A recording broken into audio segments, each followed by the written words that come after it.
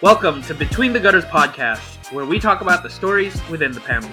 I'm your co-host Albert Lamb, and with me is... Yo. I'm always jumping in at the wrong time. I'm Drew Tan. How you doing? I'm good. Hope everyone's doing well. Hope all you listeners are, hanging tight, being strong. Washing your hands. Washing your hands, keeping yourself healthy, and protecting your loved ones. Today we wanted to delve back into a subject that we've been going over for the past couple of episodes. It's something that we've had a lot of fun talking about, and we've been spitballing a lot of ideas about. We want to go back to the subject of event comics. So if you've listened to our other episodes, we've had criteria, but essentially they're just really big, events that are created by publishers to artificially, make a big scene and spectacle and have everyone get this sense that the status quo is going to be shaken up forever. And of course, it's also a ploy to just gin up sales for whatever titles that they have. So the one of the events that we might have mentioned, I forget, but one of the events that we've been talking about that we wanted to mention in recent years that has come to pass was House of X and Powers of 10 by Jonathan Hickman. And I'm gonna open this up for Drew so that he can give all of us an idea of what was it about that event and what made it so special. Sure. So, first of all, I got to preface this by saying that this episode is probably going to be one of our most self-indulgent episodes of Between the Gutters ever. I'm eating a bag of chips and chocolates and fried chicken as we're doing this episode, so very self-indulgent. Yes. Because we're not really going to talk about House of X and Powers of 10 and the X-Men line in great detail. Basically, what we're going to talk about tonight is the answer to a question that one of my friends posed recently. I think it was Ray, actually, who, if you've been listening to our show for a while, he was on the episode when we talked about Avengers Endgame. But he asked me if you could give the House of X Powers of 10 treatment to any franchise, what would you do? And today, Albert and I are going to answer that question. But before we get to our answers, we'll talk a little bit about Hoxpox. Yeah, or it makes sense. I don't even know if people call it Hoxpox. It's just easier than saying House of X, Powers of 10 every single time. Right. Well, of course, we need to... That's why we wanted to give you, our listeners some background information, because if we just started this by going, I'm going to give you my version of House of X and Powers of 10, you guys might think that I'm just having a stroke. You might not know what I'm talking about. He's speaking in tongues. This guy's just eating so much chocolate and fried chicken at the same time. He doesn't know where he is. He's lost all sense of self-awareness, and he's just turned into one of those dudes at the comic store that won't stop talking at you. He's going into insulin shock. So, House of X and Powers of 10 came out last summer, almost a lifetime ago, huh? Yeah. And it was how much the world has changed. Exactly. And it's true, man. It's hard to... When you think about what we were doing when the series originally came out last year, the world was a lot different, man. Yeah, I certainly didn't think that my life was going to be the way that it was. Yeah, yeah, exactly. Uh, So House of X, Powers of Ten was originally um, two 6-issue miniseries written by Jonathan Hickman and drawn by Pepe Larraz and RB Silva, colored by Marte Gracia. And it was supposed to be, not supposed to be, it was a rejuvenation of the entire X-Men franchise. So if you guys think back to maybe 3, 4, or even 5 years ago, and you think about the X Men line that Marvel is doing at the time, it was kind of floundering, wouldn't you say? Kind of a moribund state of affairs, and there were some notable creators involved. I mean, Brian Michael Bendis was writing some of the X Men books for a while, and who else was there? I think Jeff Lemire came on for a little bit, and yeah, Jason Aaron had Wolverine and the X Men. I mean, that might be going like several years back though. yeah. But That's but that's a while like ago. even after them, in more recent times, there was stuff like uh, Phoenix Resurrection by Matt Rosenberg, and Tom Taylor wrote an X Men book. I can't remember what was it. X Men Red. I think there was an X Men Red, and there was also X Men Blue. There might have been an Yeah, X Men Gold. I'm So looking there are all at these. X-Men Gold was Yeah, definitely a title. It was written by Mark Guggenheim. I didn't even realize he had written that. yeah. I think that was the series that Got in trouble. got embroiled in some controversy because Yeah, that was the one where the artist in one of the early issues he wrote some he in the artwork he hid some inflammatory messages. messages.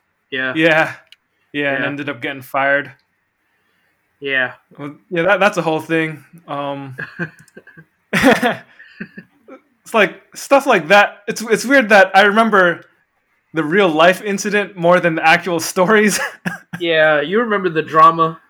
Yeah, that's because that was more dramatic than anything that happened in the comics. The fact that this Indonesian artist who was a very fundamental Muslim, he wrote some hidden messages that were perceived as anti-Semitic messages in a story where Kitty Pryde, one of the most famous Jewish Marvel characters, was giving a speech, and there were like hateful messages in the background of the art.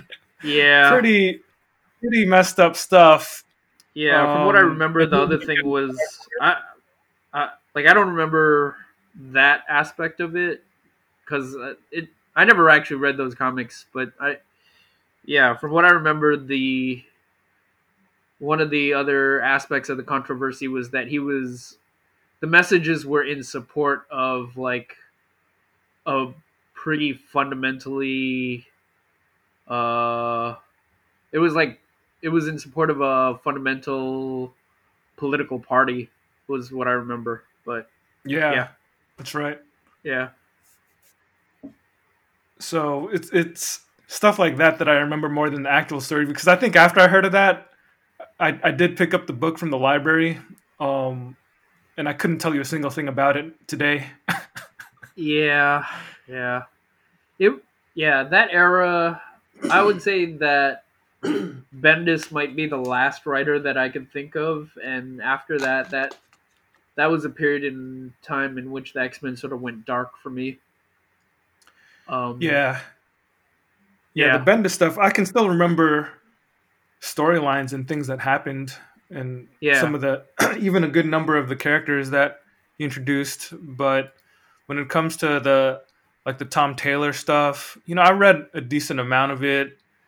I don't remember anything other than the fact that I think Matt Rosenberg was the one who wrote Phoenix Resurrection. All I remember about that comic was that he brought back Jean Grey, and yeah, that's in the title. If it wasn't in the title, I might have forgotten that too. It was, yeah, like we were saying, it was a dark period for the X Men.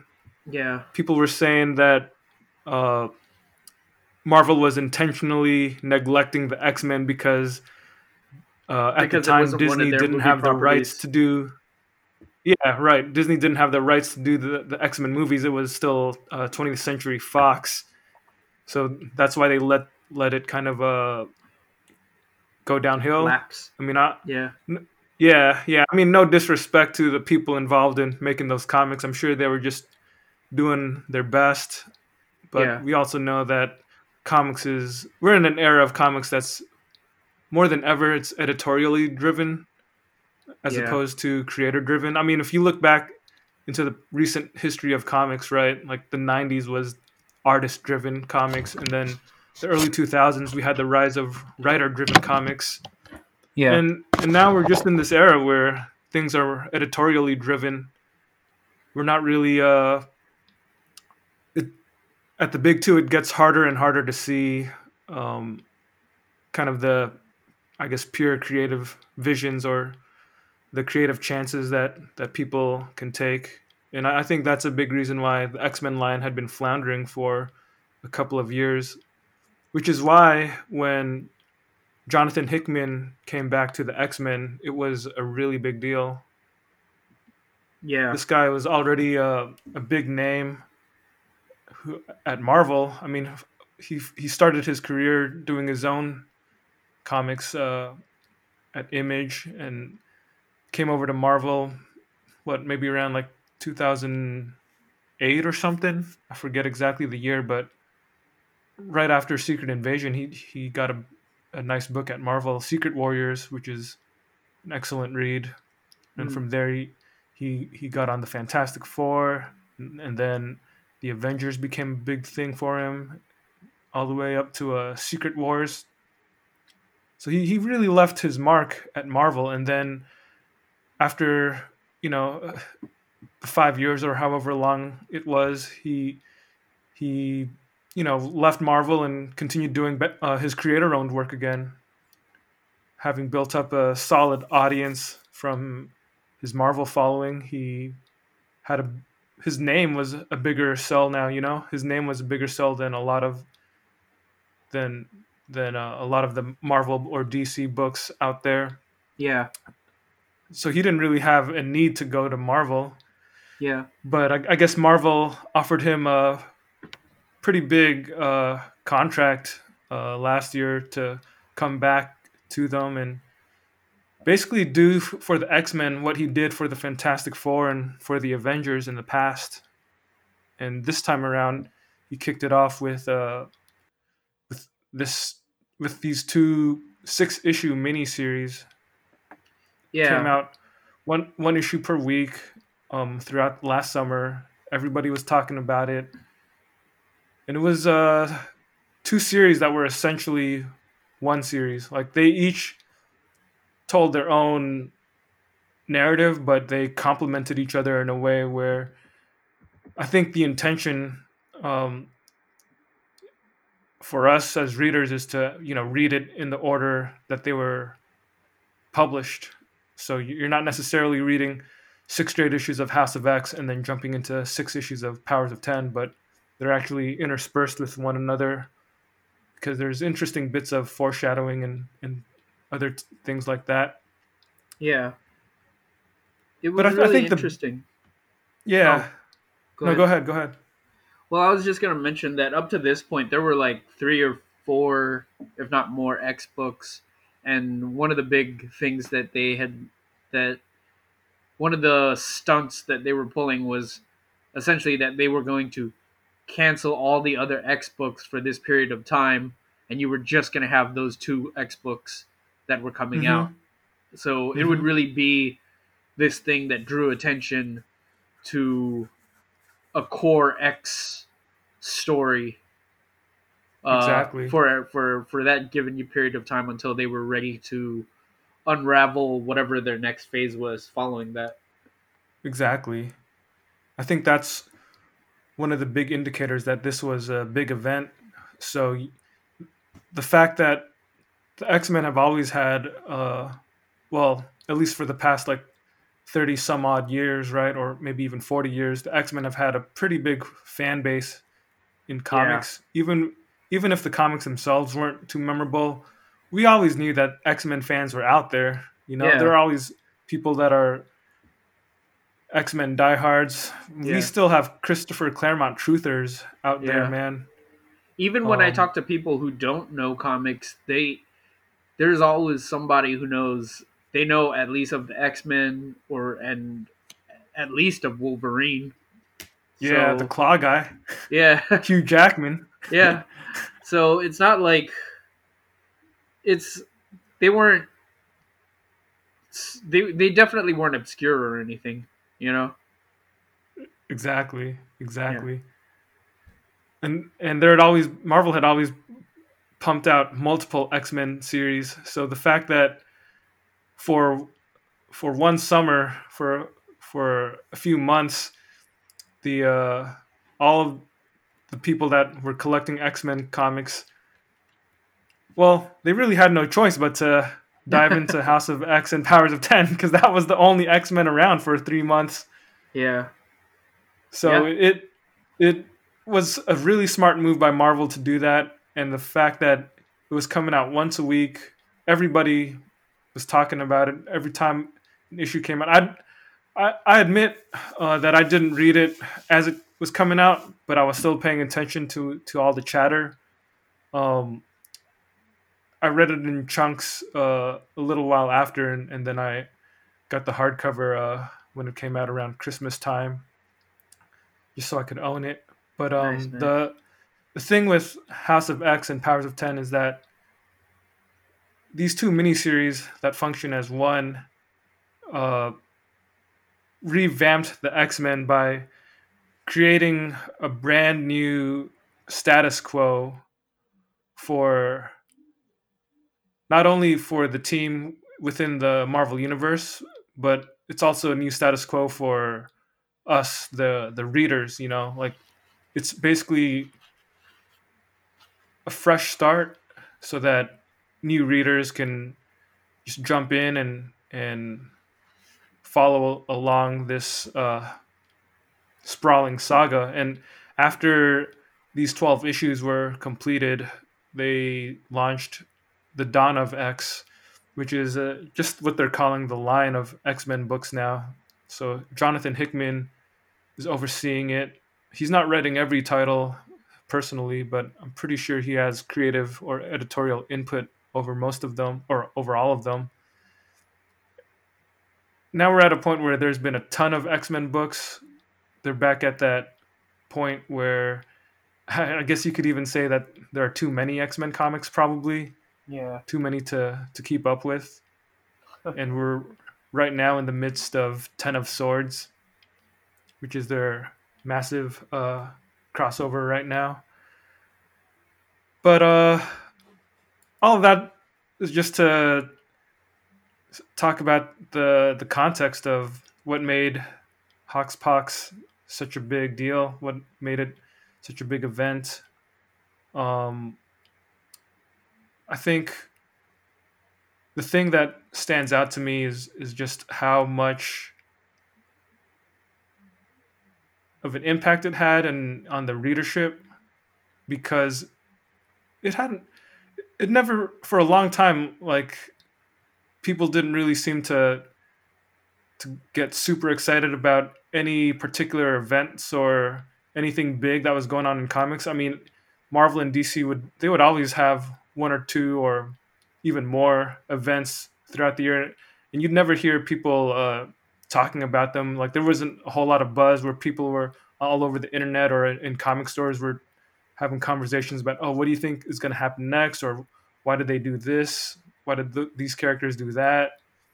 Where's the story going? But for some reason, House of X, Powers of Ten tapped into that, and everybody was just constantly talking about it every week. Mm. They found a way to make it fresh again and, give people that feeling of excitement that, comics had been missing for a while. Yeah, yeah, exactly, exactly. And I think that excitement in this X Men revamp it's just something that is fun to think about, and I think that's why when the question was posed, if you could give the House of X Powers of 10 treatment to any franchise, what would you do? I think that's Hmm. why that the reason why that question is so fun to answer as a superhero fan is because we all have any superhero fan, right? We all have these uh, fantasy books in our heads where we dream about, oh, if only there someone would do like the best X-Men story or the best Yeah, Avengers story, like what would it be like? How would it look? Like what it's would a pretty common conversation. Yeah, yeah, exactly. Exactly. So do you want to answer the question, Albert, or was there anything else that you wanted to discuss in terms of the um, Hoxpox phenomenon? yeah, I mean, I guess I was just wondering if you had like a brief synopsis of it without, just I don't even know if it's something that you can describe in like one or two sentences. I mean, if not, by all means, everybody should go and check it out. Jonathan Hickman is spectacular. Yeah, if I had to give a brief synopsis, I would say House of X basically reveals a secret history of the X-Men, and it also sets up the X-Men in a with a new status quo where mutants are now their own nation. Every mutant is now an X-Man. Essentially, they have their own island nation of Krakoa, and the mini series explores how they're able to function. How did it happen? How they were able to operate as a nation? How do they have their own sovereignty? How do the other nations and how does the rest of the world react to that? And then Powers of 10 basically looks at different future timelines, and that's probably of the two miniseries. That's the one that probably requires more careful reading because there's a it's non-linear. Time keeps skipping around, and you just have to follow it along. But I think it's also the miniseries, that gives clues as to the potential uh, future of what can happen in the stories. Mm-hmm. And that's basically like a really brief, bare bones summary. And I think what makes it really successful is that it not only does it give the X-Men a fresh status quo that they've never truly had before, but it also is a big enough sandbox where all these different creators that have been invited to work on X-Men line, they kind of have a lot of freedom to do new types of X-Men stories that we haven't seen before. Okay, no, that totally makes sense. I have to admit before we go any further that I didn't actually read it. I still haven't read it, but I know I'm a You fan have of the Hickman. hardcover though. Yeah, exactly. So I'm a fan of Hickman, and I knew that when it came out that it was something that I had to get. So I did purchase a hardcover, but I just haven't gotten around to reading it just because, well, we got a ton of comics, and I'm constantly reading something. So eventually Yep. I'll get to it.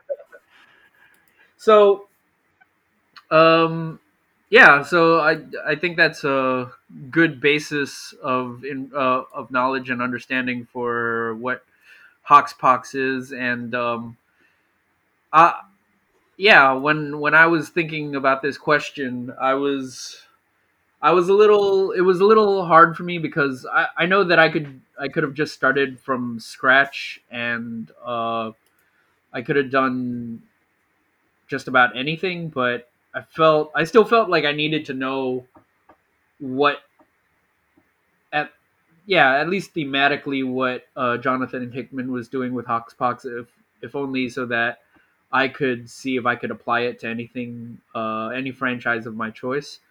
Um, hmm Well, so the thing is that I think thematically, the way we answer this question is thematically you can do whatever you want. Like you're in terms of like your plot or ideas, it doesn't have to mirror the Jonathan Hickman story. But Yeah, yeah, yeah, yeah. the only thing, the only parameters that we held ourselves to is that we have to start with 2 6-issue miniseries, and then a line of comics that arises in the aftermath. Yeah, yeah. That I accept that, and I yeah, it was still useful for me to know. So I'm totally behind that. Um, so yeah, when this question was proposed to me, I really it was kind of a throwaway question, just kind of the one of many questions that we have when we're just kind of messing around and we're just talking comics, talking shop, whatever. Um, Mm-hmm. and I didn't really have an answer at the moment. It wasn't something where I was like, oh, I know what the perfect thing would be, and I really had to think about it for man. I don't even remember when you proposed this question, but it might have been like a month now. So Uh, so one of the yeah, at things least a couple of weeks. You put thought into this, man. I did. I can honestly say it wasn't until the last week, or maybe even 2 weeks, uh, that I was finally able to put something into it, or get something out of it rather. So one Mm-hmm. of the things that I noticed about House of Hoxpox, I'm just gonna call it Hoxpox because it's easier than saying all that. But one of the things I noticed about Hoxpox was it took all of the mutants in the Marvel universe and it reset their status quo and made it so that you could tell these fresh new stories, like Drew was saying earlier. So I had to ask myself, if I was going to do something like that at DC, what property would make the most sense? And Any reason why you went to DC with your idea? honestly, I thought when the question was first proposed, it was if I could do anything at DC and do a Hoxpox version of DC, Oh, okay. what would I No, it choose? could So be that's anything. okay. So I guess that was just a misunderstanding or misunderstanding on my part, but I don't regret it. Like I'm fine with this the idea that I ultimately ended up going with.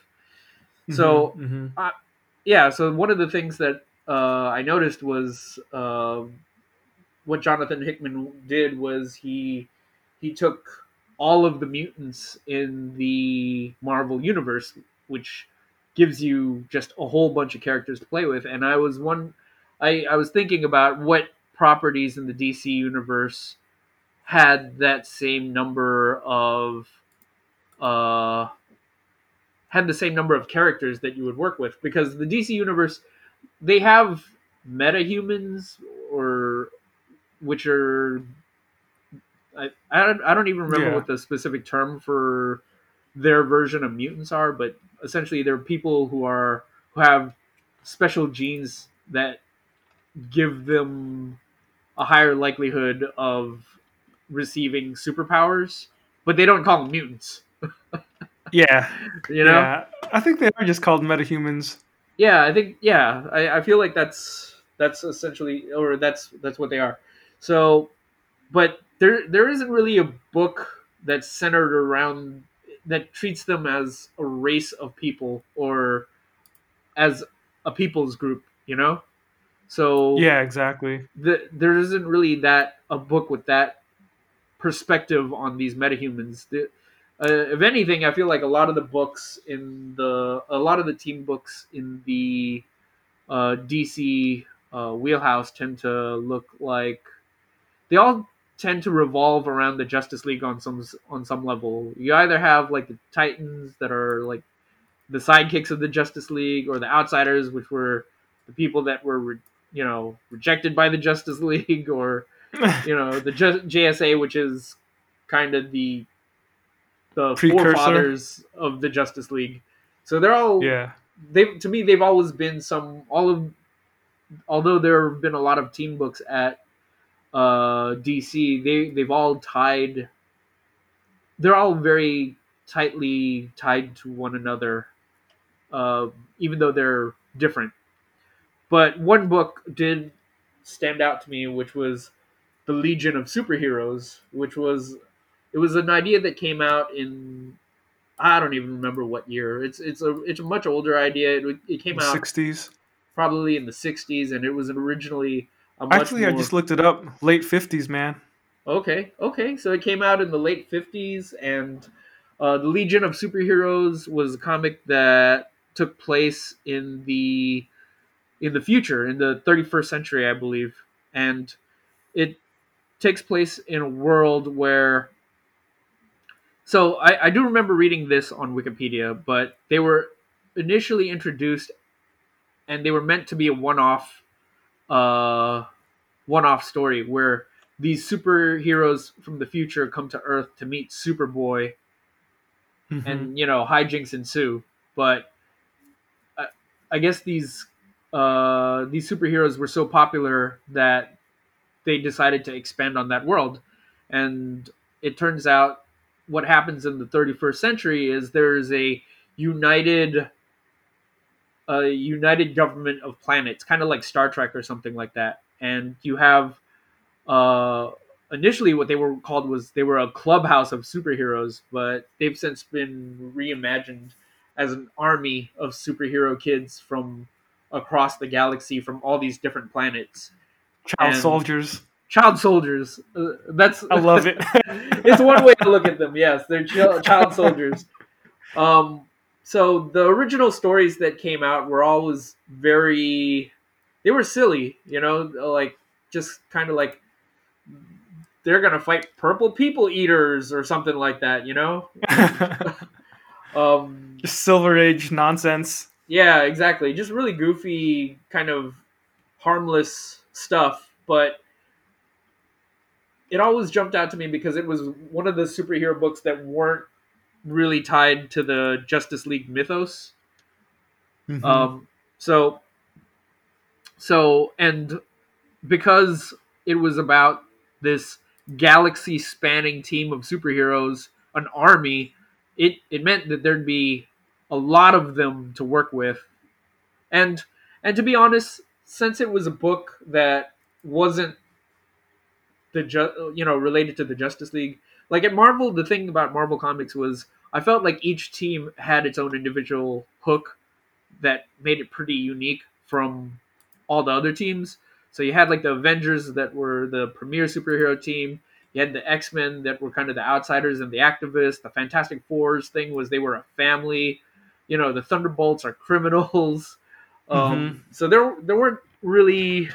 It felt like at Marvel you just had a lot of variety, but at DC, again, a lot of the teams were tied to the Justice League, except for the Suicide Squad and the Legion of Superheroes. But Hmm. I I always liked the Legion of Superheroes in concept, but I just never got a story that I really, I never got the one story that was so awesome that would make me love the Legion. So Yeah.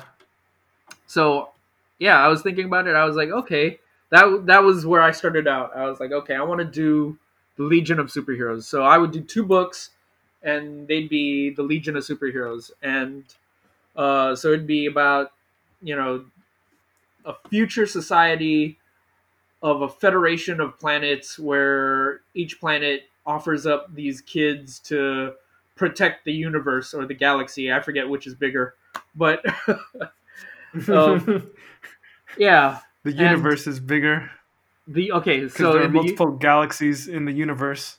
okay, see, you're a smart man, and you have educated me this day. So Yeah, I man. I went thank to you, good UC sir. Davis. I went to UC Davis, man. So I got my education. Edumacation, sweet, sweet. Exactly.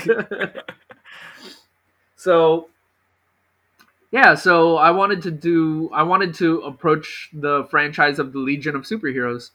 Um, and initially my first idea was, okay, they're soldiers, they're child soldiers, and as we mentioned, and my first thought was to do a war story because what what story about soldiers doesn't have them fighting a war. But I found very quickly, like thinking about it, that it wasn't an idea that had too much appeal to me, and I found myself really thinking and looking at where I would find my in for the Legion of Superheroes. For all of you listeners, you have to know about Albert. He really loves children, so the idea of putting them in harm's way and possibly even getting hurt and dying, that he can't have that. I can't even begin to tell you where in that sentence the worst part of it is, because there are just so many wrong things in that sentence. So many wrong things in that sentence. So yeah, so I thought about it, and eventually it came to me that one of the things that really jumped out to me, especially now, is the idea of utopias. So a utopia is essentially like the perfect world where you've solved hunger and plague and war, and there's peace. And one of the things that always jumped out to me about the Legion of Superheroes was that they come from a future where they've united all these alien planets, and they've brought peace to the for for the most part, they've brought peace to the universe. Sorry, to the universe. I mean, it's not a true utopia in the sense that they still have conflict of some sort, but for the most part, they've solved most of the problems of society. And I was thinking about that idea of utopia, and in light of the way society is now, it just felt like a concept that was has it felt like a concept that was so far out now more than ever. It was Hmm. it was an idea that was like it really does feel like a fantasy or a fairy tale in light of everything that's been going on in the world. What you So talking about, man? We have a space force now. we have a space force. They're finally getting those pedophiles in the deep state. We're doing it right. We're doing it right, guys.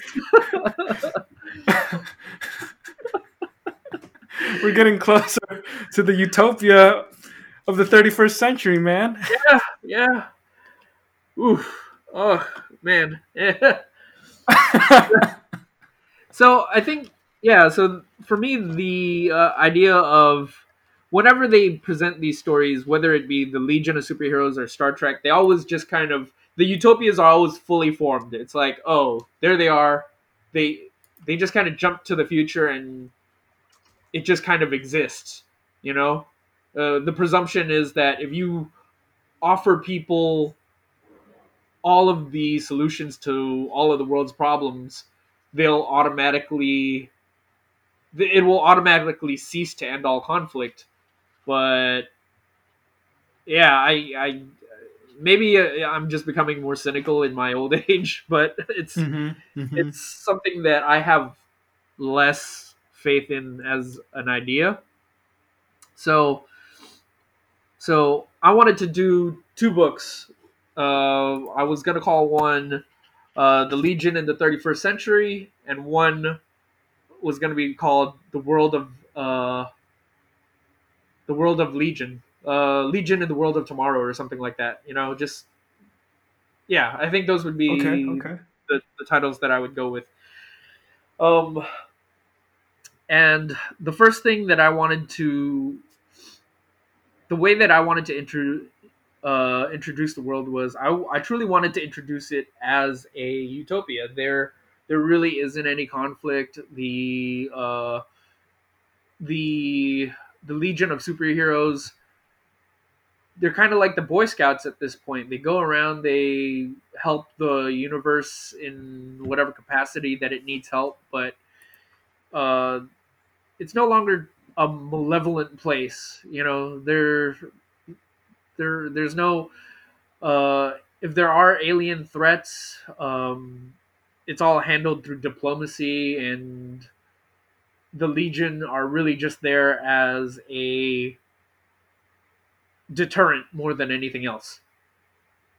And I haven't like fully fleshed out the main idea for what I would want to do with the Legion in these two books, but uh, one of the two things that I wanted to introduce was, well, the two villains that I wanted to introduce was uh, I wanted to use Vandal Savage and Starro. Nice. Yeah. Nice. So Vandal Savage is someone I've always had a lot of affection for. He's someone that I don't think gets quite a lot of attention. I'm pretty sure he's still in books, but you know, he's not the kind of guy who gets like Deadpool love or Deathstroke levels of affection. Yeah, He or Deadshot.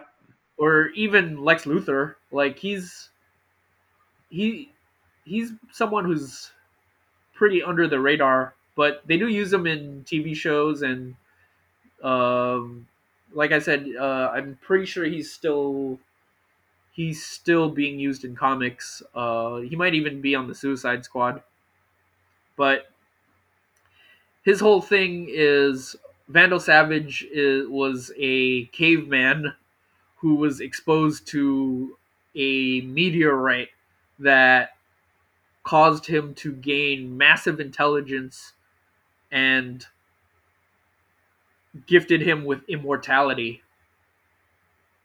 So so he's the kind of villain who's the thing that always fascinated about me that fascinated me about him was that even though he was he always acted like he was really high class, at the end of the day he still had all of his caveman instincts. So he went around like killing people, like breaking their necks and stuff, and he had no remorse about that whatsoever. He had complexities, man. He would go to the bar when he saw a beautiful woman at the bar. He would club her over the head and drag her back to his cave. But he'd do it with a monocle and a top hat. Yeah, because he was civilized. Yeah, exactly.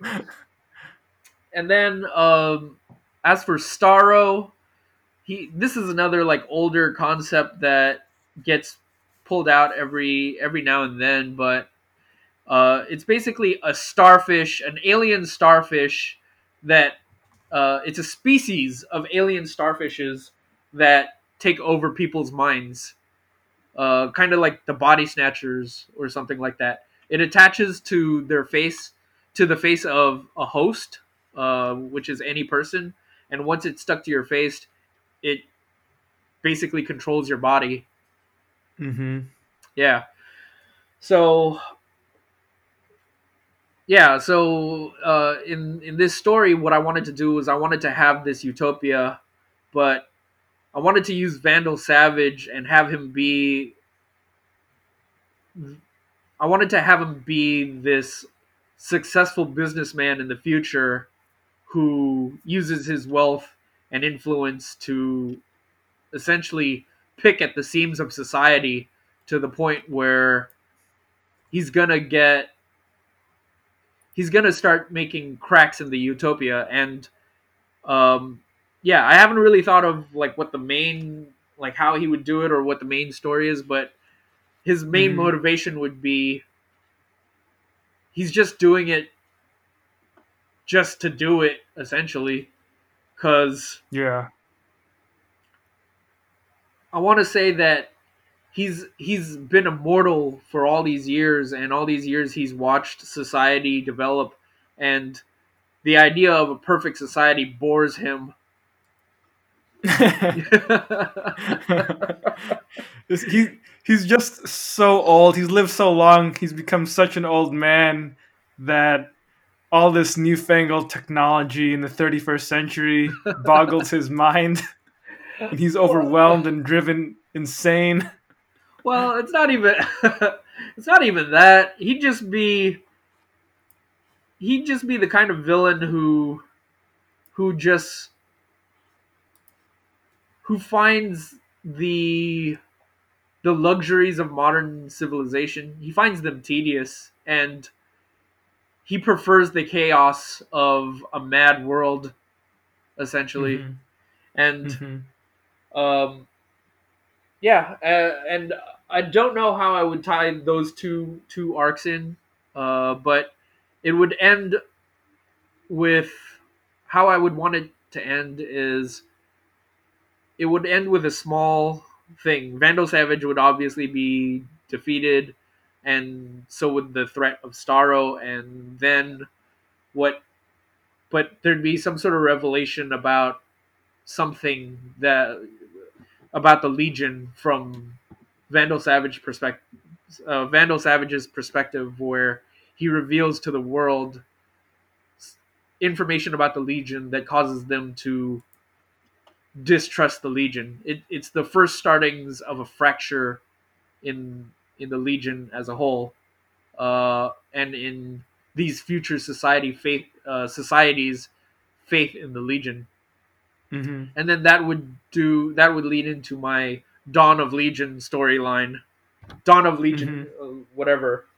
And I would I'd probably do something like 4 books. I'd have the Legion of Superheroes, Legionnaires, uh, Rebels, and Legion Lost. Those are probably the titles that I'd go with. Um, and I haven't thought Nice. of like what each book would be about, but I was telling Drew the other day. Uh, one of the books, the Rebels book, is is going to be about it's basically going to be the Legion's version of a comic called Global Frequency by Warren Ellis and various artists. And I don't. Yeah, I won't give away too much about Global Frequency, but the idea behind it would be, since there are so many characters in the Legion, what we're going to have is there's going to in the Rebels book there's going to be a I guess let's call it a shadowy figure, someone from within the Legion's infrastructure or within the Legion's organization who decides to start, for better lack of a word, a Black Ops version or a Black Ops team within the Legion, and it's gonna be like Charlie's Angels or something, or where the the shadowy figure contacts in every book. He's gonna this character is gonna contact one member of the Legion, and it's gonna get them to go on a mission that's requires their unique skill set or ability. So it'd be an opportunity to introduce a bunch of new characters and just tell a bunch of good one shot type stories about each of these characters. But there would also be this sense of intrigue because you'd have this shadowy character, and you know you'd slowly learn what their motivation was and what their ultimate goal is or their ultimate plan is going to be. Hmm. Um, the other book that I was spending time on was the Legion of Superheroes, which would probably be the main book for them, and Hmm. it'd be the one where it'd be the focal point of the Legion's uh, Dawn of Legion universe. Um, and so what I would wanted to do was in the aftermath of what Vandal Savage did to the Legion. We now live in the world where even though the Legion are offering all these goodies to the citizens of the universe, there there's a growing distrust amongst all the communities. And it starts off with Hmm. small things, small innocuous things like, you know,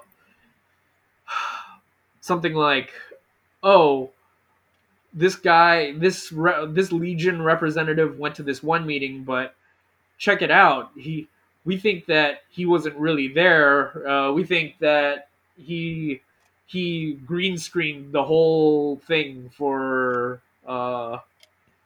for publicity, something like that. It starts out with like really petty things, and it just continues to escalate and to grow.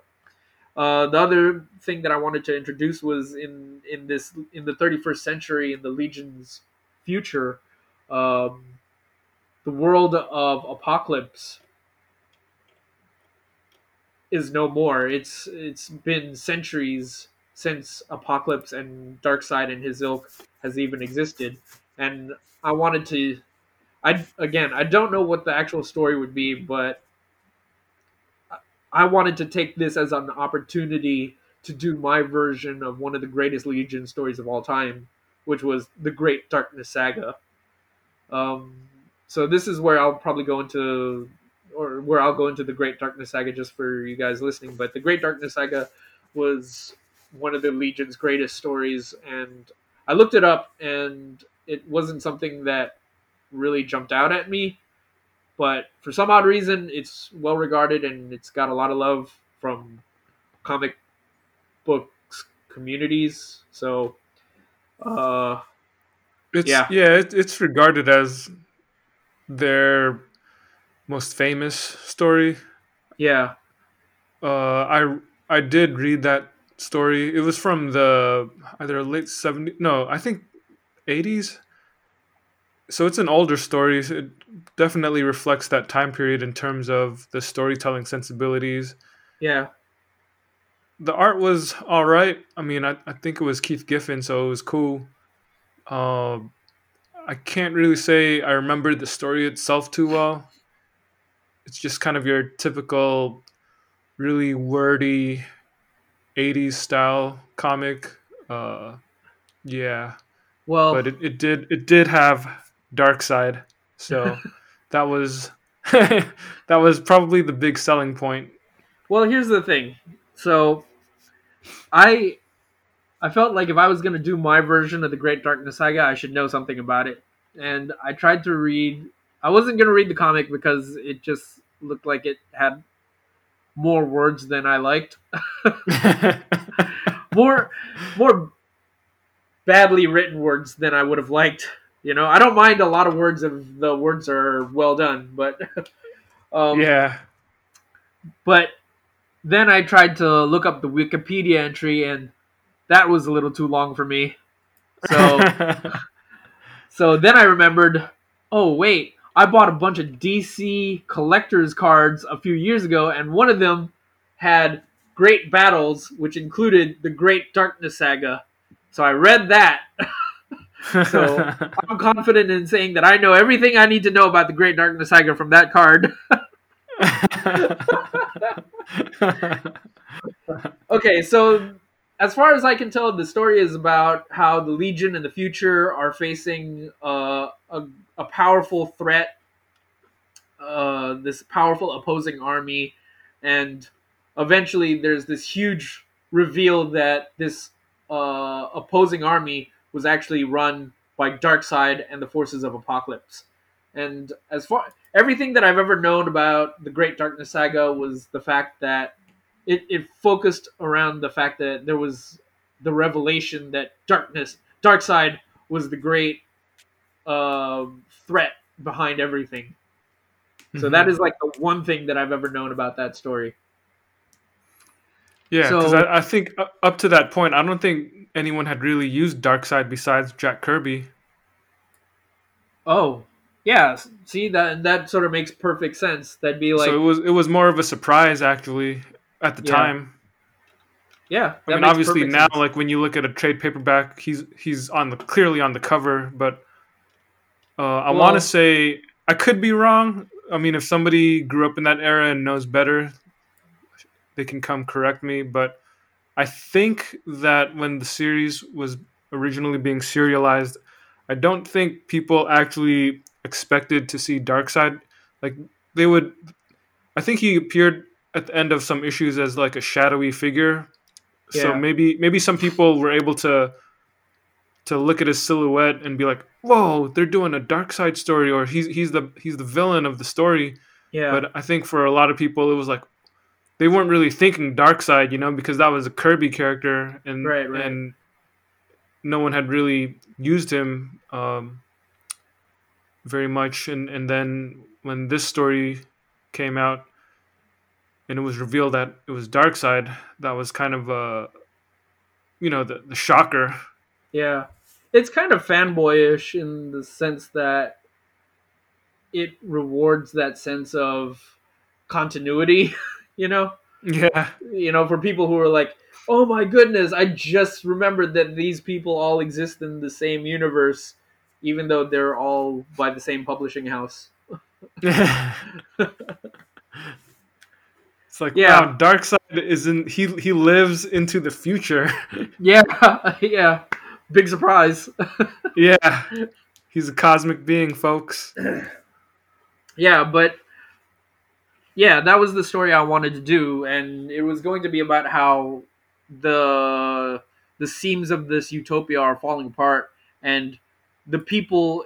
It starts out with the people being distrustful about the Legion, about little things, but these little things begin to escalate and snowball to the point where all these conspiracy theories begin to come out, and all of these various planets begin, disseminating this false information and just starting groups to the point where it becomes just dangerous, because people Hmm. begin acting out on this information.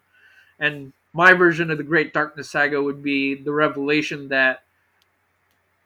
my revelation would be that when Apocalypse and Darkseid disappeared, what ended up happening was Darkseid was absorbed into the source wall, but he wasn't truly gone. He became a disembodied consciousness, and he was truly an idea. He truly became an idea that was slowly infecting the galaxy or the universe with uh with chaos, essentially.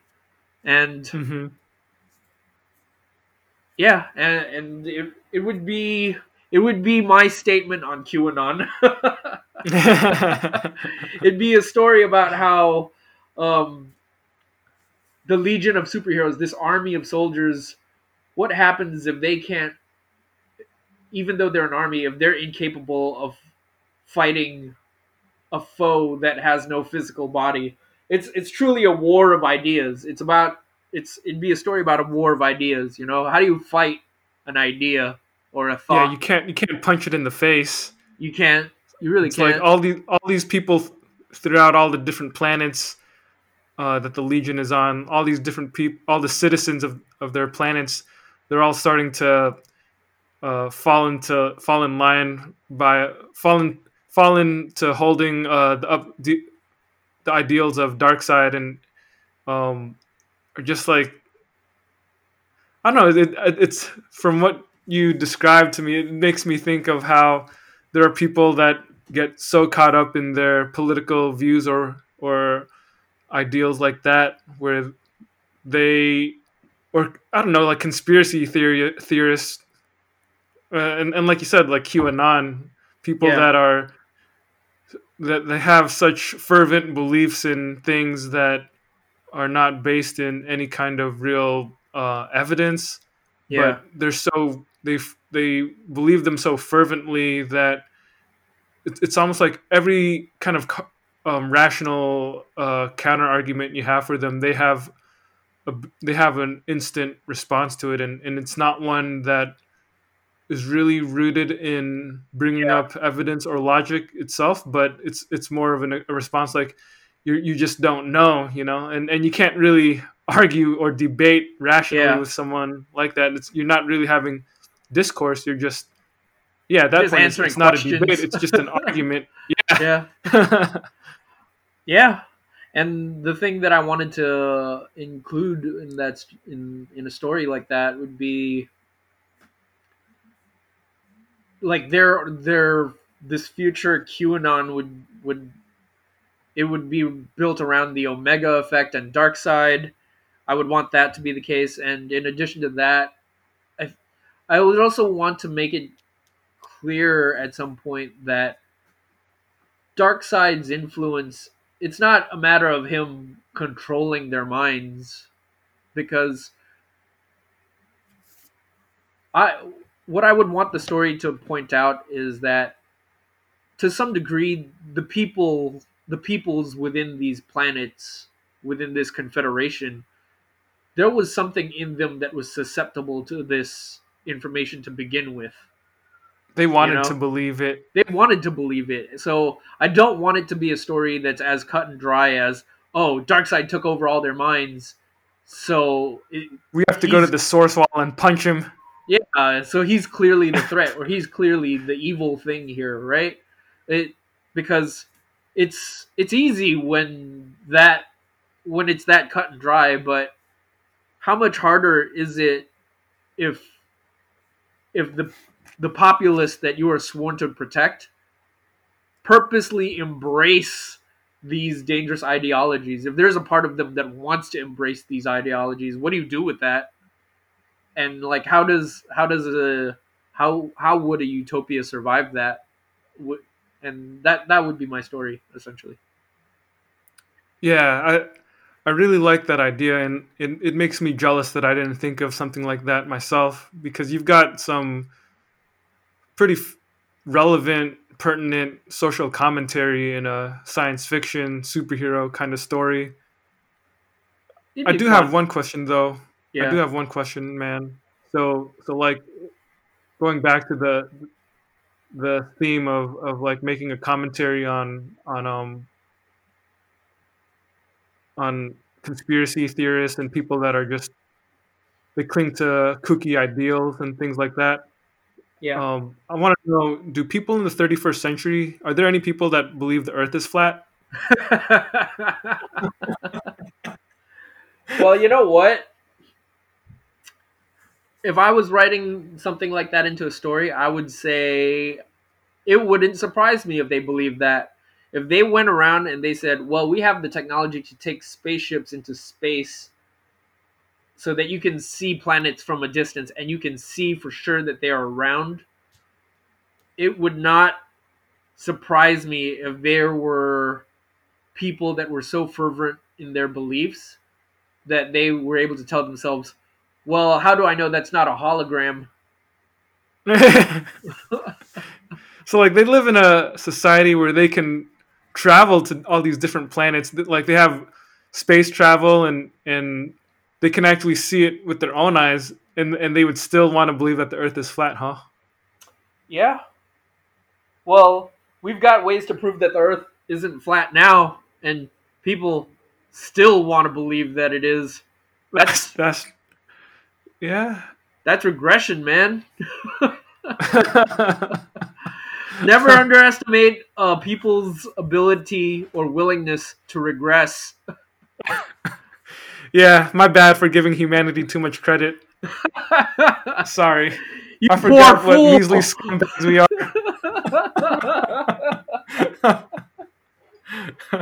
All right, Drew. So now I would like to propose the question to you.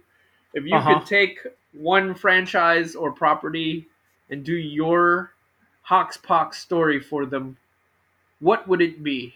Who would it be, and what would Okay. it be? Okay. So before I answer for myself, I gotta share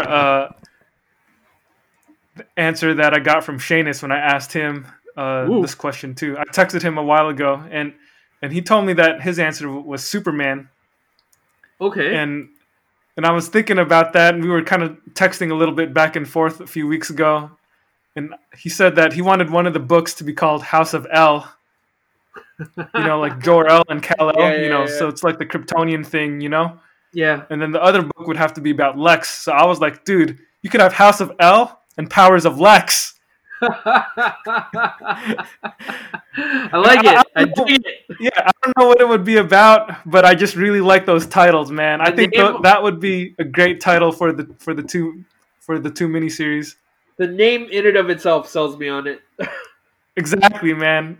Like that would be so ballsy if DC actually did that. It'd be kind of like smirking at Marvel. It's like you got your powers of 10, we got our powers of Lex. And yeah, it's just catchy, man. But I digs, man. yeah, as far as what it's about, you'd have to ask Shanus because after I got hooked on those titles, I couldn't think of nothing else. It was all just white noise after that. Yeah, I was like, dude, those are such good titles, man. House of L and Powers of Lex totally make sense for Superman's world. I like it. I like it, man. Good job, Yeah, me Shanus. too. Yep. So, for my answer definitely isn't anything nearly as highbrow as yours, because your story actually has some thematic content and some commentary to to give it a little bit of greater depth and subtext. Mine is really just kind of a traditional superhero type of story. I also went with the DC universe, and my thing would be a Justice League story. Even though we've already had a ton of Justice League stories, a lot of good Justice League comics. I don't know. I just feel like we can never have too many great JLA comics. Nothing So wrong with loving the Justice League, man. yeah, man, yeah. And my two miniseries, I couldn't really think of anything too clever for the titles. So my idea was I was gonna have a JLA and a JLI.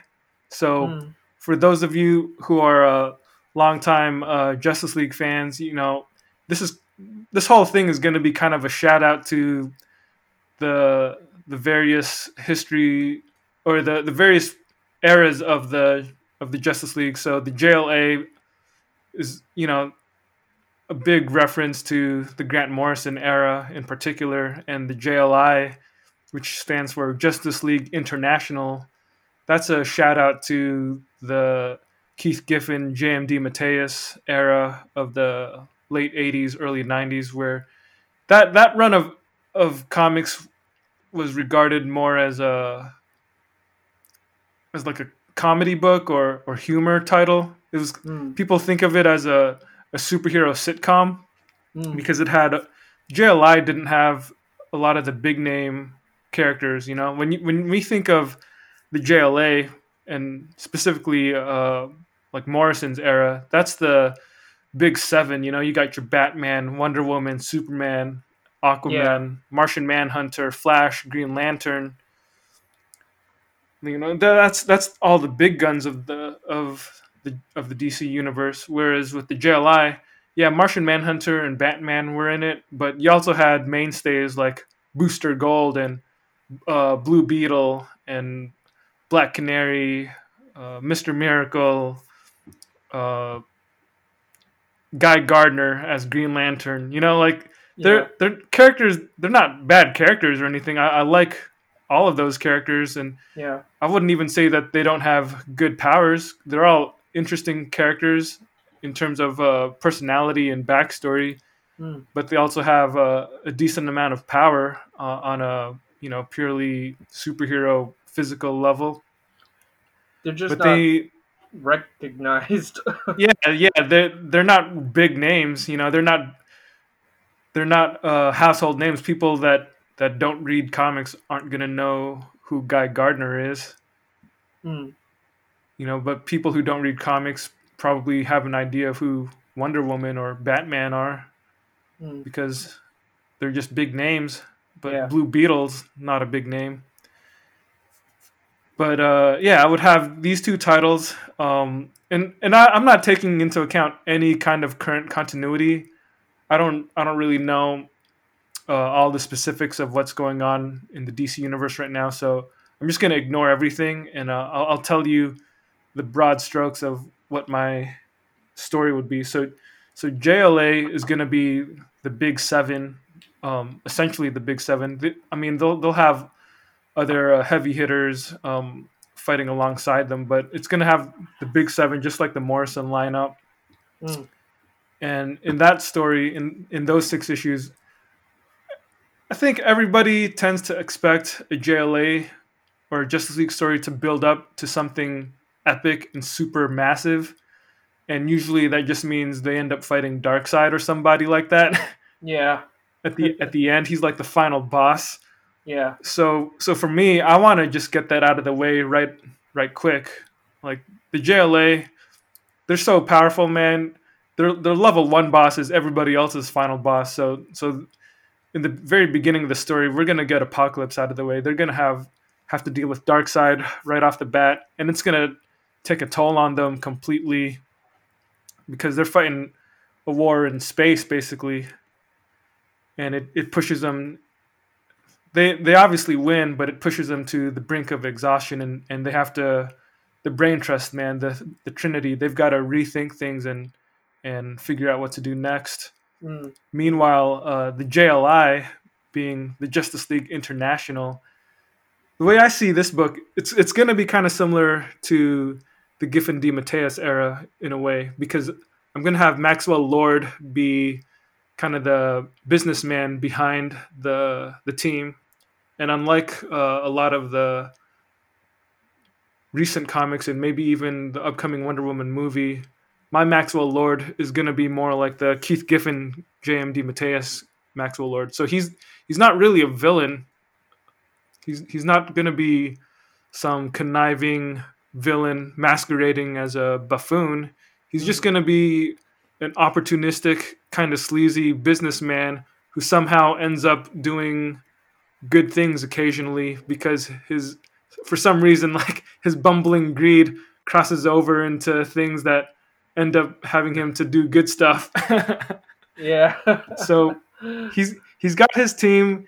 It's got to definitely have Booster Gold and Blue Beetle. That's like, to me, that's kind of the heart and soul of the team. I'll probably have Guy Gardner on there and just lesser tier heroes that guys that aren't big names, and their whole thing would be, while the real quote unquote real Justice League is off in space beating up Apocalypse and the New Gods and stuff, they're gonna build their name and their brand on Earth by taking care of what they perceive to be lower tier threats.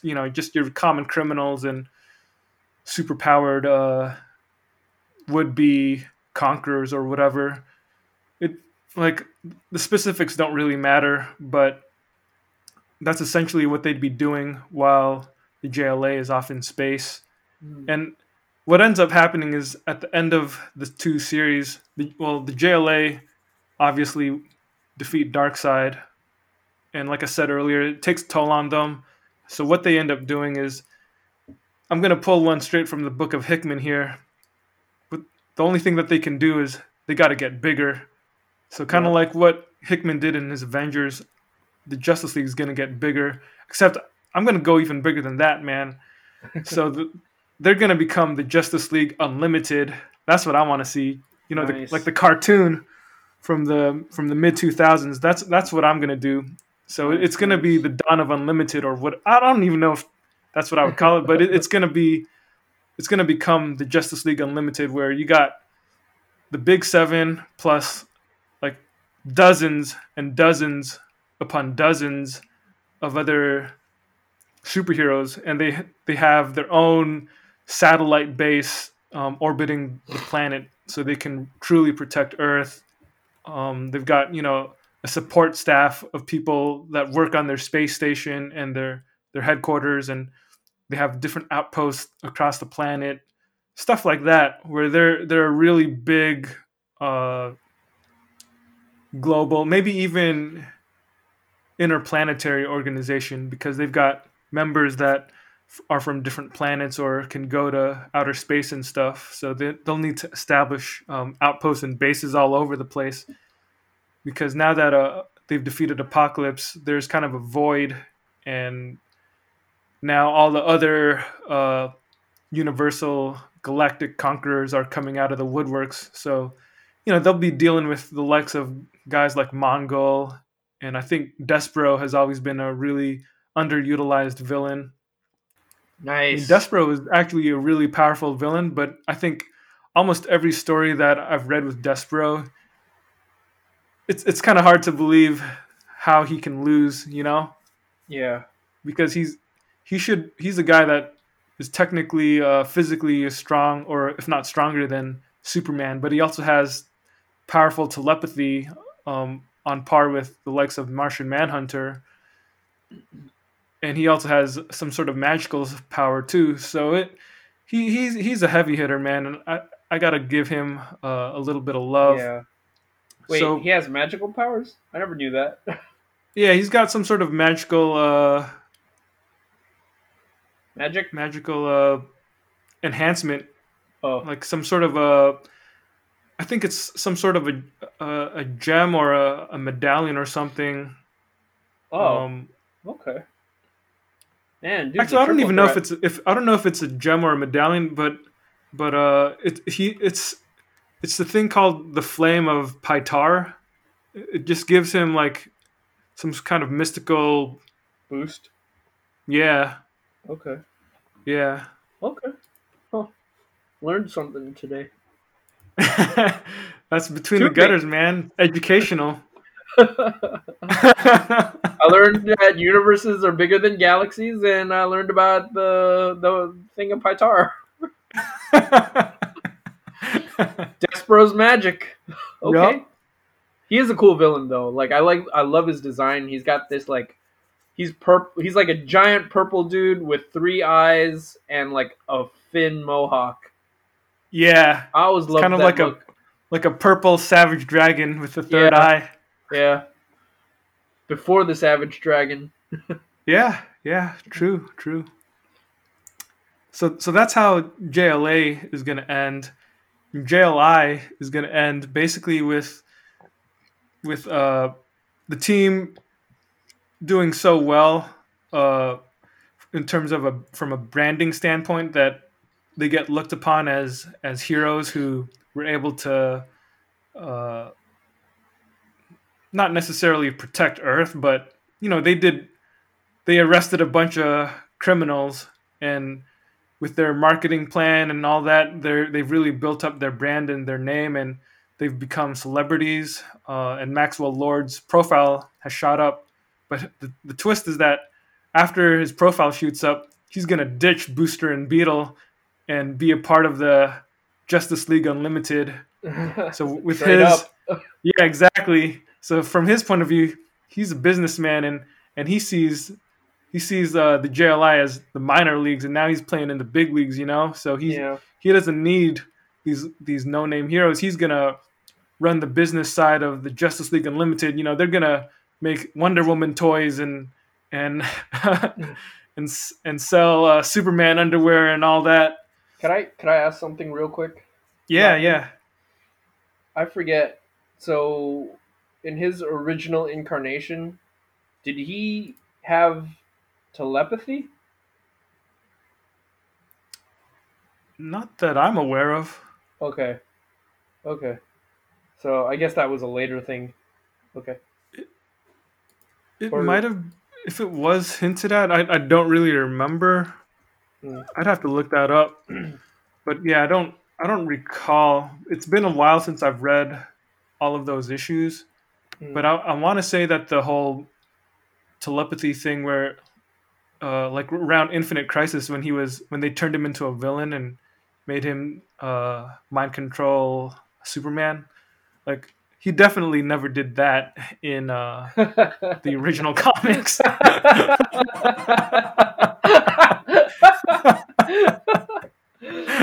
okay, okay. It's pretty silly, right? It would have been a pretty big thing to overlook if he did do that. Yeah.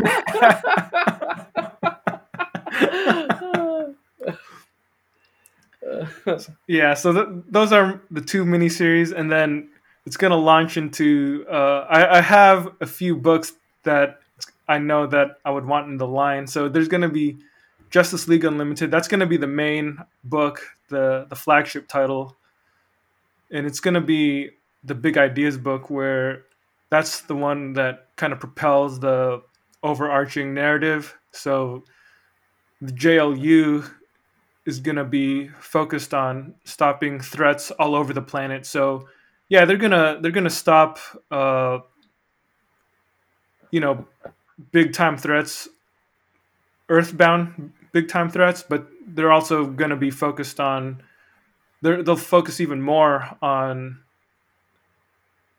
external alien threats from would be conquerors. Like, yeah, I mean, I guess Starro could be one of them, and Mongol, and like I was saying, Despero is probably going to be the final boss. Nice. And We're then shouting the out other all books, the huh? old. We're shouting out all the old DC villains today. Yeah, got to, man. Those It's characters are like fun. they've got a pretty nice roster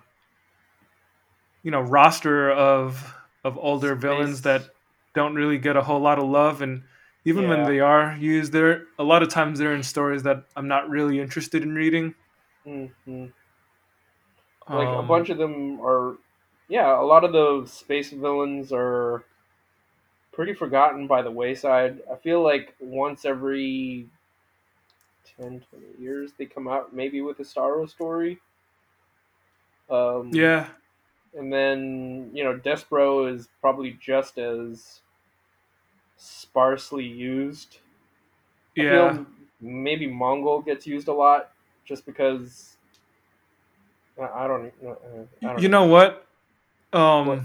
If you've been reading Brian Michael Bendis's DC comics, Yeah. there's at least like two or three. I feel like there's been at least two or three instances where he's shown his characters, in like one or two pages, they're just beating up Mongol, because whenever he needs to do a scene that shows a character beating up some other character, it's always Mongol. I mean, that's kind of rough. Mongol's a big tough dude. Yeah, exactly. And I'm not mad at Bendis or anything. Yeah. I do think it's funny, and it's just something I've noticed. It's like, wow, he really likes having Mongol get beat up in the background. But yeah, if I had a chance to do a Mongol story, he'd be a little tougher to take down. I think I would want to give him. I would want to make him menacing again, kind of Yeah. like the way he was when Alan Moore did that story. Yeah. Another Mongol story that I remember was that was that always stuck with me was, I want to say that it was Tinian, Tinian and Taylor. Really? I forget. Yeah, who was it? I'd have to look it up. But you go on. I'll look it up. Yeah, and then the other book would be the other books would be, I would have one called Justice League International, so it would just be the whole name spelled out as opposed to just JLI. I Mm, would have a book called Cosmic Odyssey, just a shout out to one of the older miniseries from the later 80s.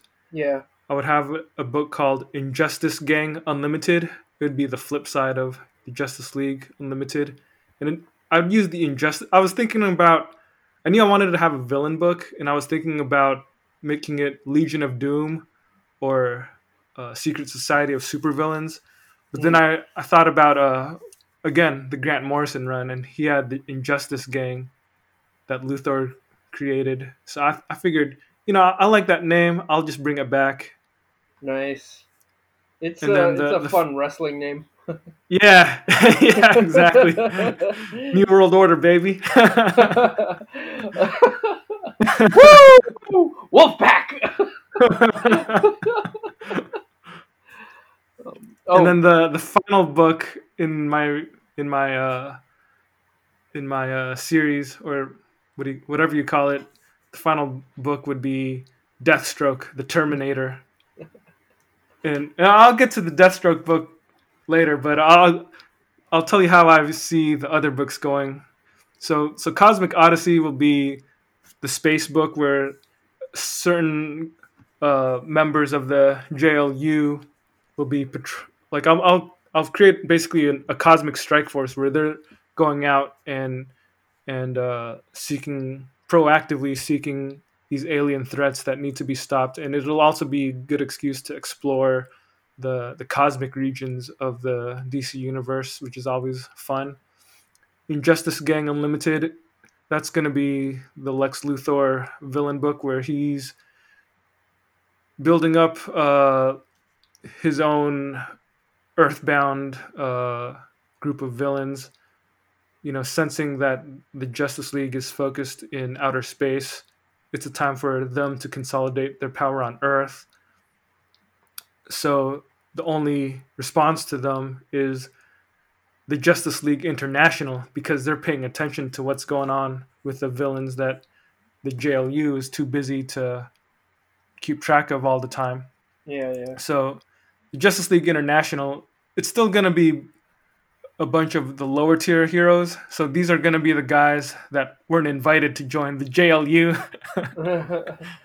So it'll definitely have Booster, Gold, and Blue Beetle. And not to say that they suck or anything, because I think the way I see it is they were invited to the JLU, but Booster is so prideful and he has such a high opinion of his own value that he thinks he's too good for them. Like in his mind, he can do what Superman's never done. In his mind, he can take down Lex Luthor. So he's dedicating himself to taking down Luthor, and Beetle, just being his best friend, he just sticks with him, and they get a couple of other people to join them. What were you saying? I was just saying he's his best friend. He's being supportive. Yeah, exactly. Very supportive, man. If there was a DC universe of Between the Gutters, it could be Beetle and Booster. Yeah, actually, I would listen to that podcast. I would listen Absolutely. to that podcast. Those guys are fun, man. So how I would want to see that story play out, though, is Booster and Beetle, they're spending a lot of time and resources into learning more about the Injustice Gang.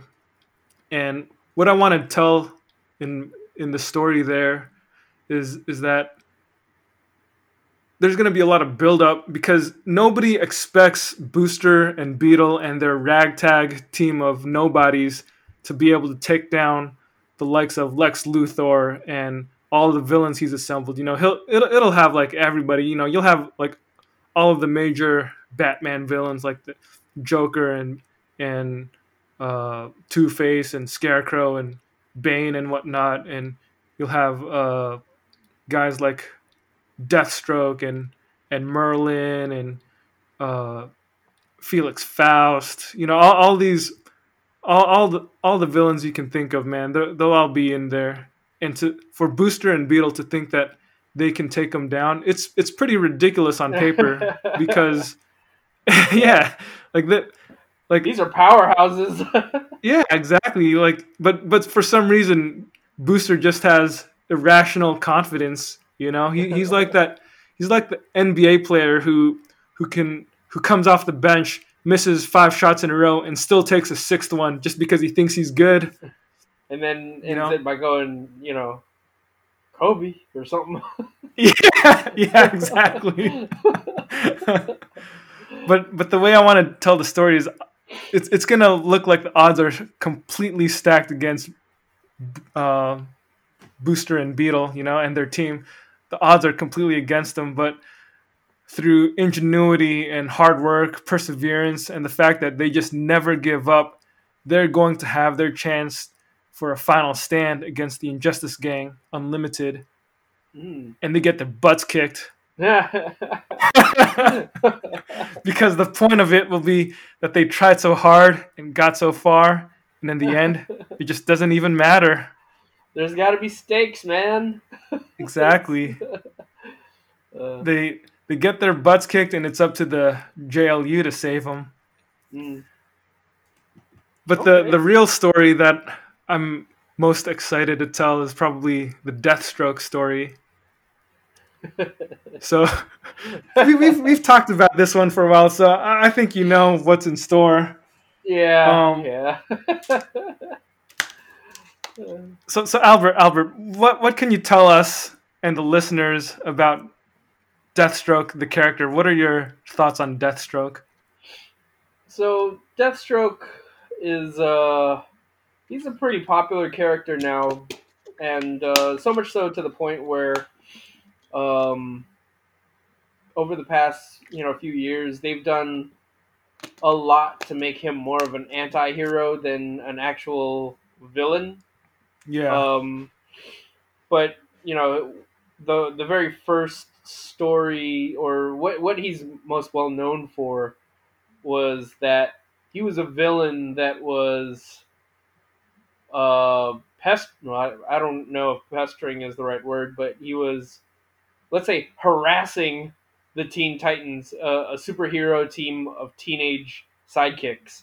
Mm-hmm. And one of his most well-known plots was the fact that the Teen Titans at one point end up taking on this new member, and she's like this really bright-eyed, sweet, aw shucks kind of girl, and Beast Boy of the Teen Titans even falls in love with her and develops feelings, and feels like he's moving towards forming a relationship with her.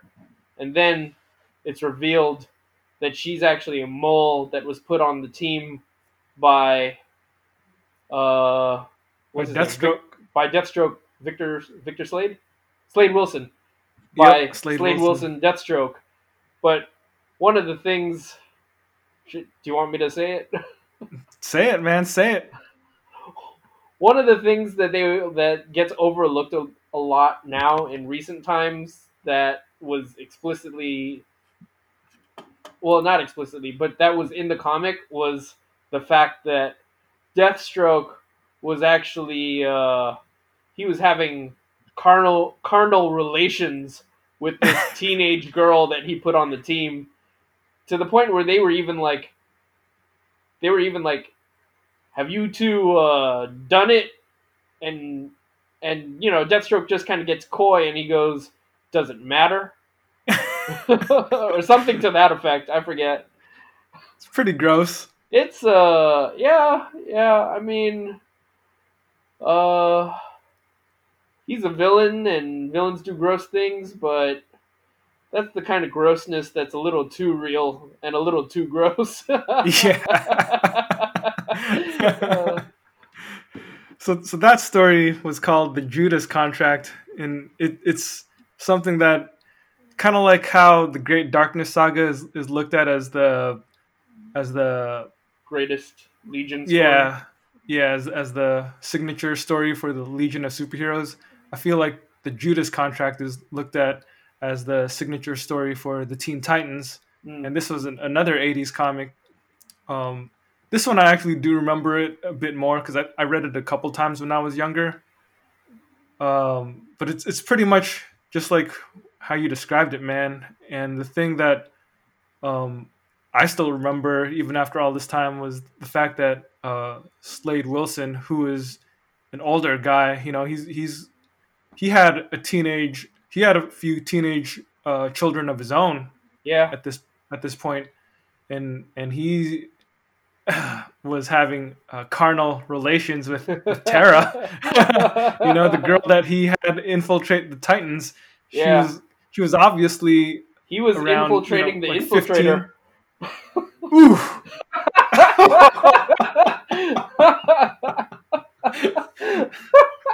We might have to put a parental advisory rating on this episode, man.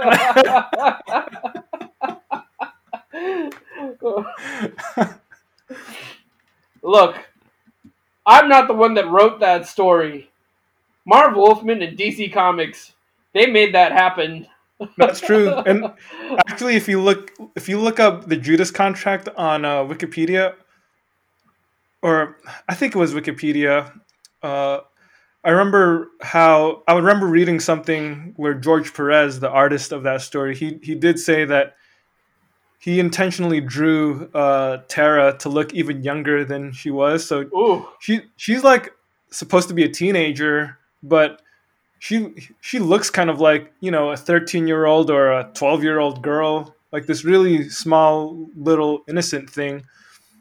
But the fact that you see her uh, in these situations with Deathstroke, it's just unsettling and uncomfortable. And I don't I don't know if that was the kind of thing where in the 80s people thought it was okay,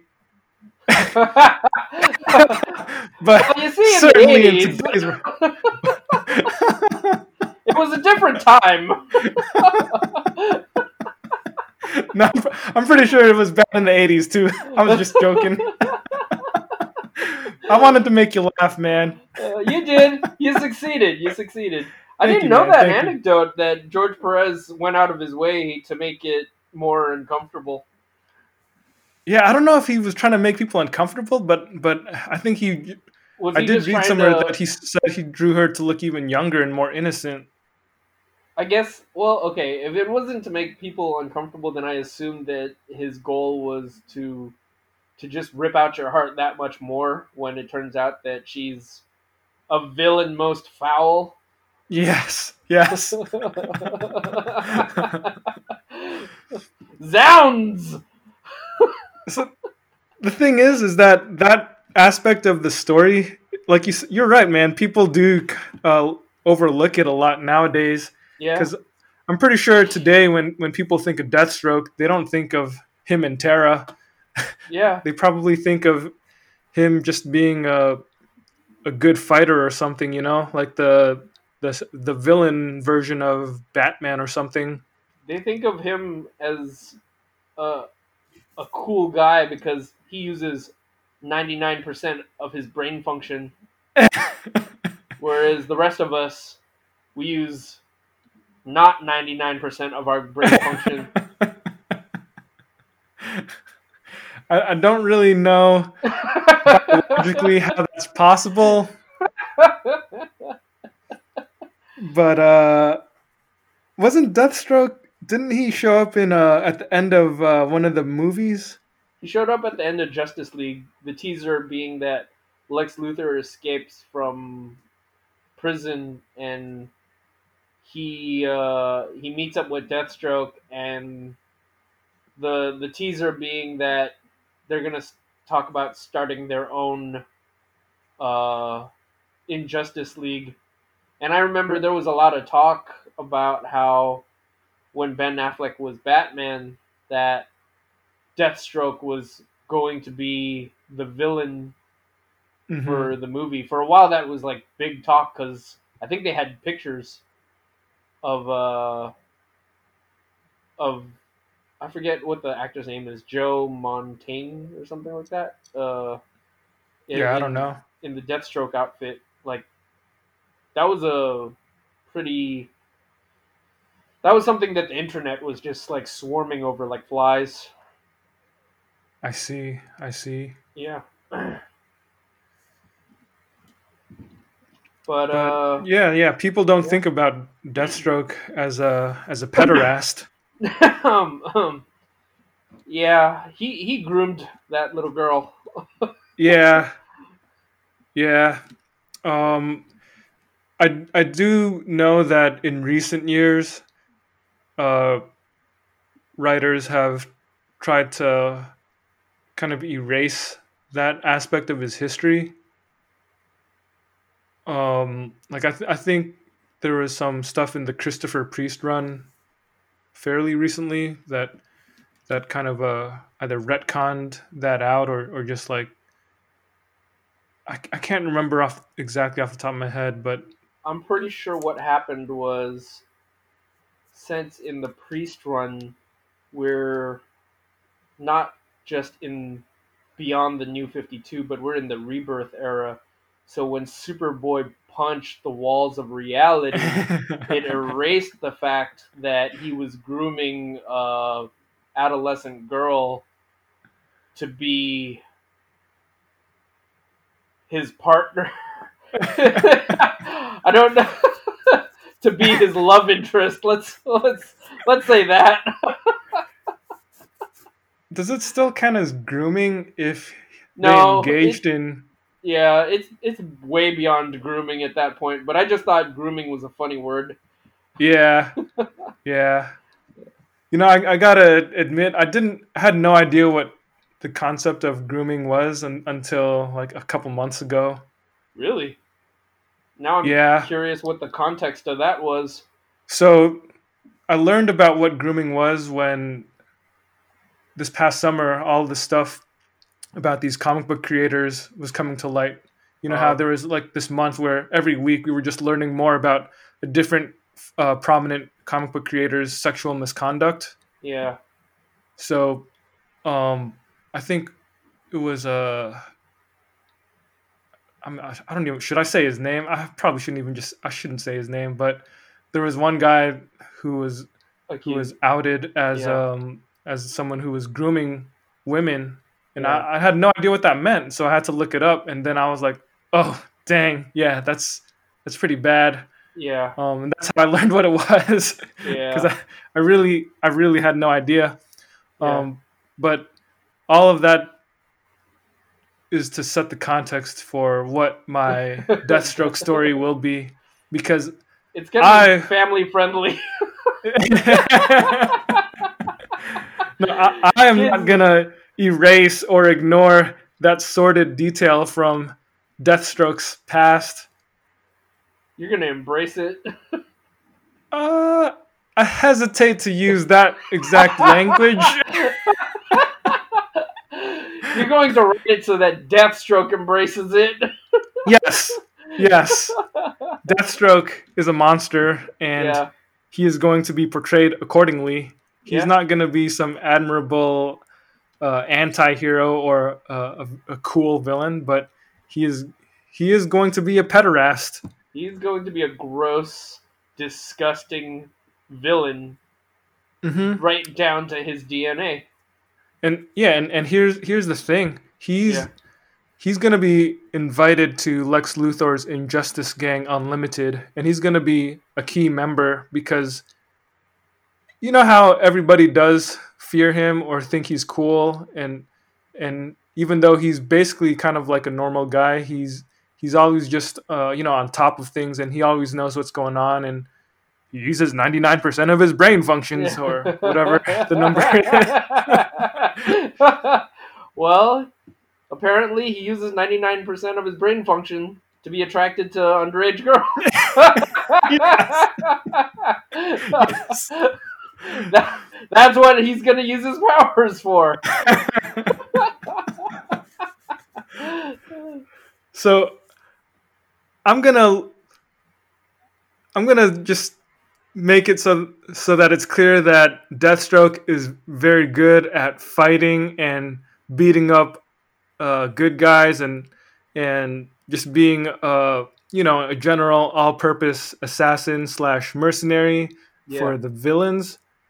But when he's hanging out at their base and stuff, all the other villains, they learn about each other. It's kind of like being in a locker room with your teammates. You spend enough time around people, you start to learn their inclinations, if you know what I'm saying. oh, okay. So all of these other hardened criminals and villains, they all it's basically an open secret that they learn that Deathstroke has these proclivities towards underage girls, Yeah, and even though he's surrounded by all these bad people, all these villains, murderers and robbers. these murderers, robbers, thieves, mad scientists, Yeah, magical demons. demons and stuff. Everybody is gonna hate Deathstroke because they know he's a pederast, and even though they know they need him to win in their Yeah, battle against the good guys, yeah, they don't say anything. They just kind of turn a blind eye to it. But like when they're in private, man, when they're just hanging out and he's yeah, not there, they'll like talk about him and just talk about how gross he is because yeah. even these killers and robbers have standards, man. I like the idea that like Mongol, this like intergalactic despot and conqueror, is like he's in the war room with the other villains, and he's just like Deathstroke walks in and he's like, this seat's taken. That's comical, man. uh, uh, So that's what my Deathstroke comic is gonna be. It's probably not gonna be an ongoing series. It's gonna be a limited series, but it'll be a story about Deathstroke as this social pariah amongst his peers, even though everybody begrudgingly acknowledges that they need him in order to win their yeah, battles. None of them like him because they just know he's a creep, even too creeptastic for their standards. yeah. He's And scum. exactly. And the thing is, I know this story sounds ridiculous, but how I want to do it is it's actually going to be a commentary on the comic book community because we know that in comics there have been a lot of scumbags that use their use their position in comics, whether they're editors or just really famous or big name creators. They use that to their advantage and take advantage of women.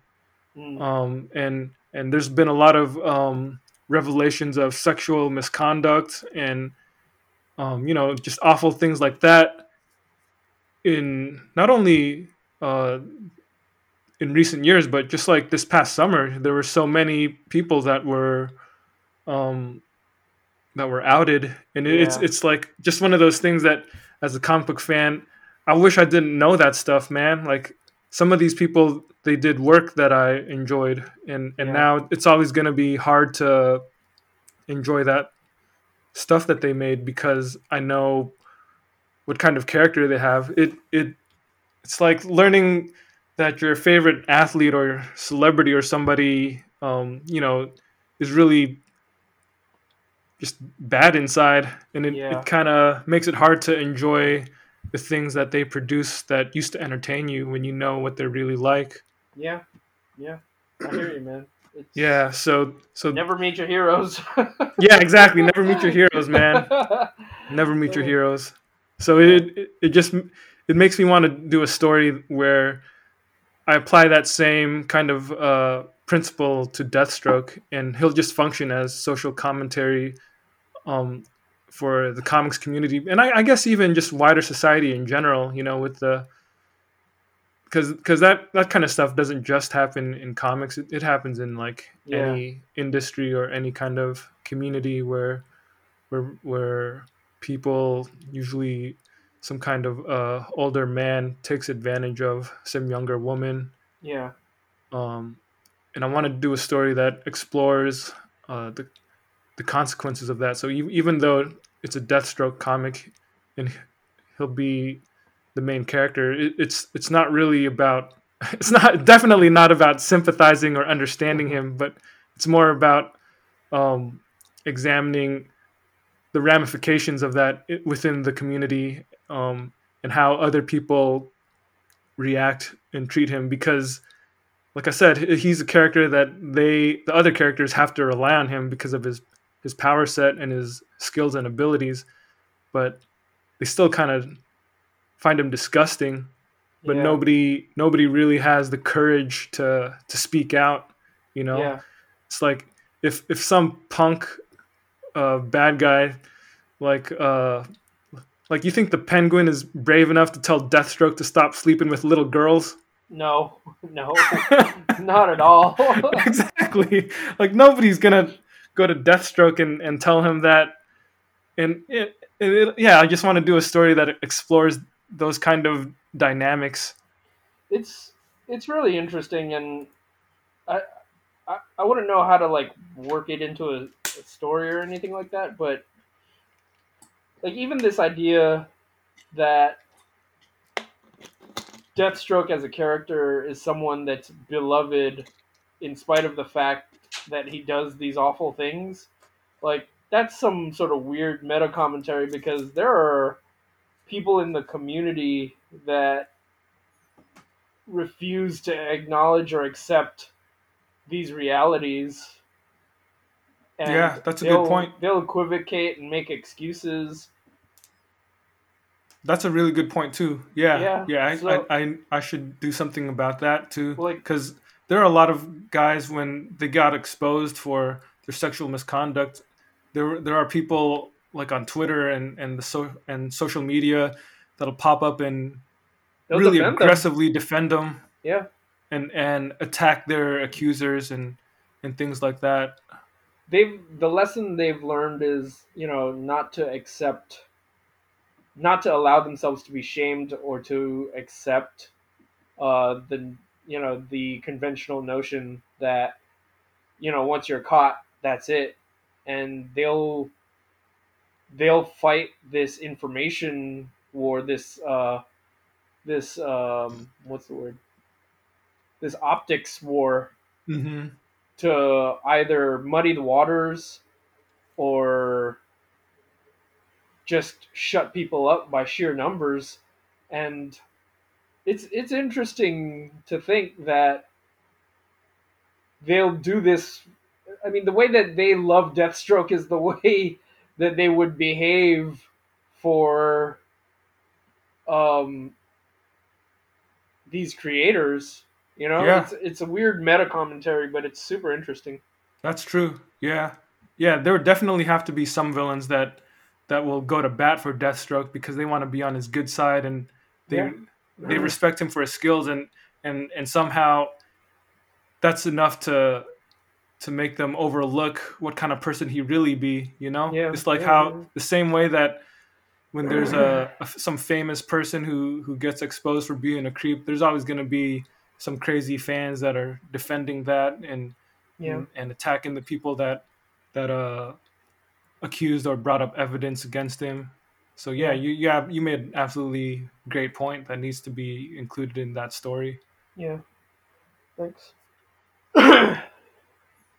Yeah, it's super interesting stuff. I mean, this all started with like an event comics idea, but it's rife with other things to explore. Certainly. Yeah, Yeah. yeah. It's funny because my my answer to the Hoxpox question, it really is just an excuse so I can do a Deathstroke story. So, for those of you that are listening, this was an idea that he came up with quite some time ago. This Deathstroke idea, but he's just been chomping at the bit to find a way to to make it I happen. gotta tell people about it. the What's the your really sad thing is though is that I think I thought of this story like at least a couple years ago, and then yeah, now it feels like, especially this past summer, it feels yeah, like it's even more relevant than yeah, ever. yeah. Weird, right? It's really weird, man. Yeah, Because I never expected to hear like so many of these prominent creators become outed as these sleaze bags. yeah. It's like, Predators. yeah, yeah, predators. That's it's not good, man. It's not good. It's you. Yeah, yeah. You would think that it's not that hard not to be a creep, but apparently I deserve a medal because I wake up every day. Me and you, Drew, we wake up every day, and for the most part, we're Yeah, not creeps as far as I can tell. yeah, yeah. In our minds, we're definitely not creepy at all whatsoever. We're like the most lovable, attractive people there is, man. I'm practically a Ain't Pokemon. nobody else there that can match us.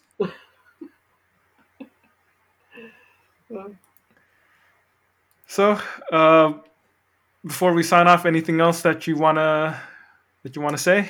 Yeah, I want to. You know what? For those of you that are listening, I want I want you guys to. I want to hear what you guys' thoughts are. If there's anything that you want to contribute to any of our ideas, we'd love to hear it, just to be Yeah, able to talk about it more. it'd Maybe be if we get fun. enough, we'd love to do like a mailbag sort of thing at some point. Um, or if you guys have ideas for Hoxpox stories for your franchises, send those to us too at, betweenthegutters@gmail.com, or Hit us up on uh, Instagram or hit us up Twitter. on Instagram or Twitter. We'd love to hear those ideas, man. Totally. Yeah, yeah. Any. These are the kind of conversations that for some reason we just geek out over them, and we can just talk at length about. Yeah. Like, to be honest, these are the conversations that caused us to start this podcast. Yeah, that You is know? true. That is They're- true. Yeah. So, we're more than happy to hear, your ideas if you guys have any, just so we can sit around and gush and pontificate even more. Yep. All right, everybody. This is Between the Gutters. Thanks for listening. Thanks for listening to one of the most self-indulgent episodes of our podcast ever. Yeah. Peace out. Peace out, guys.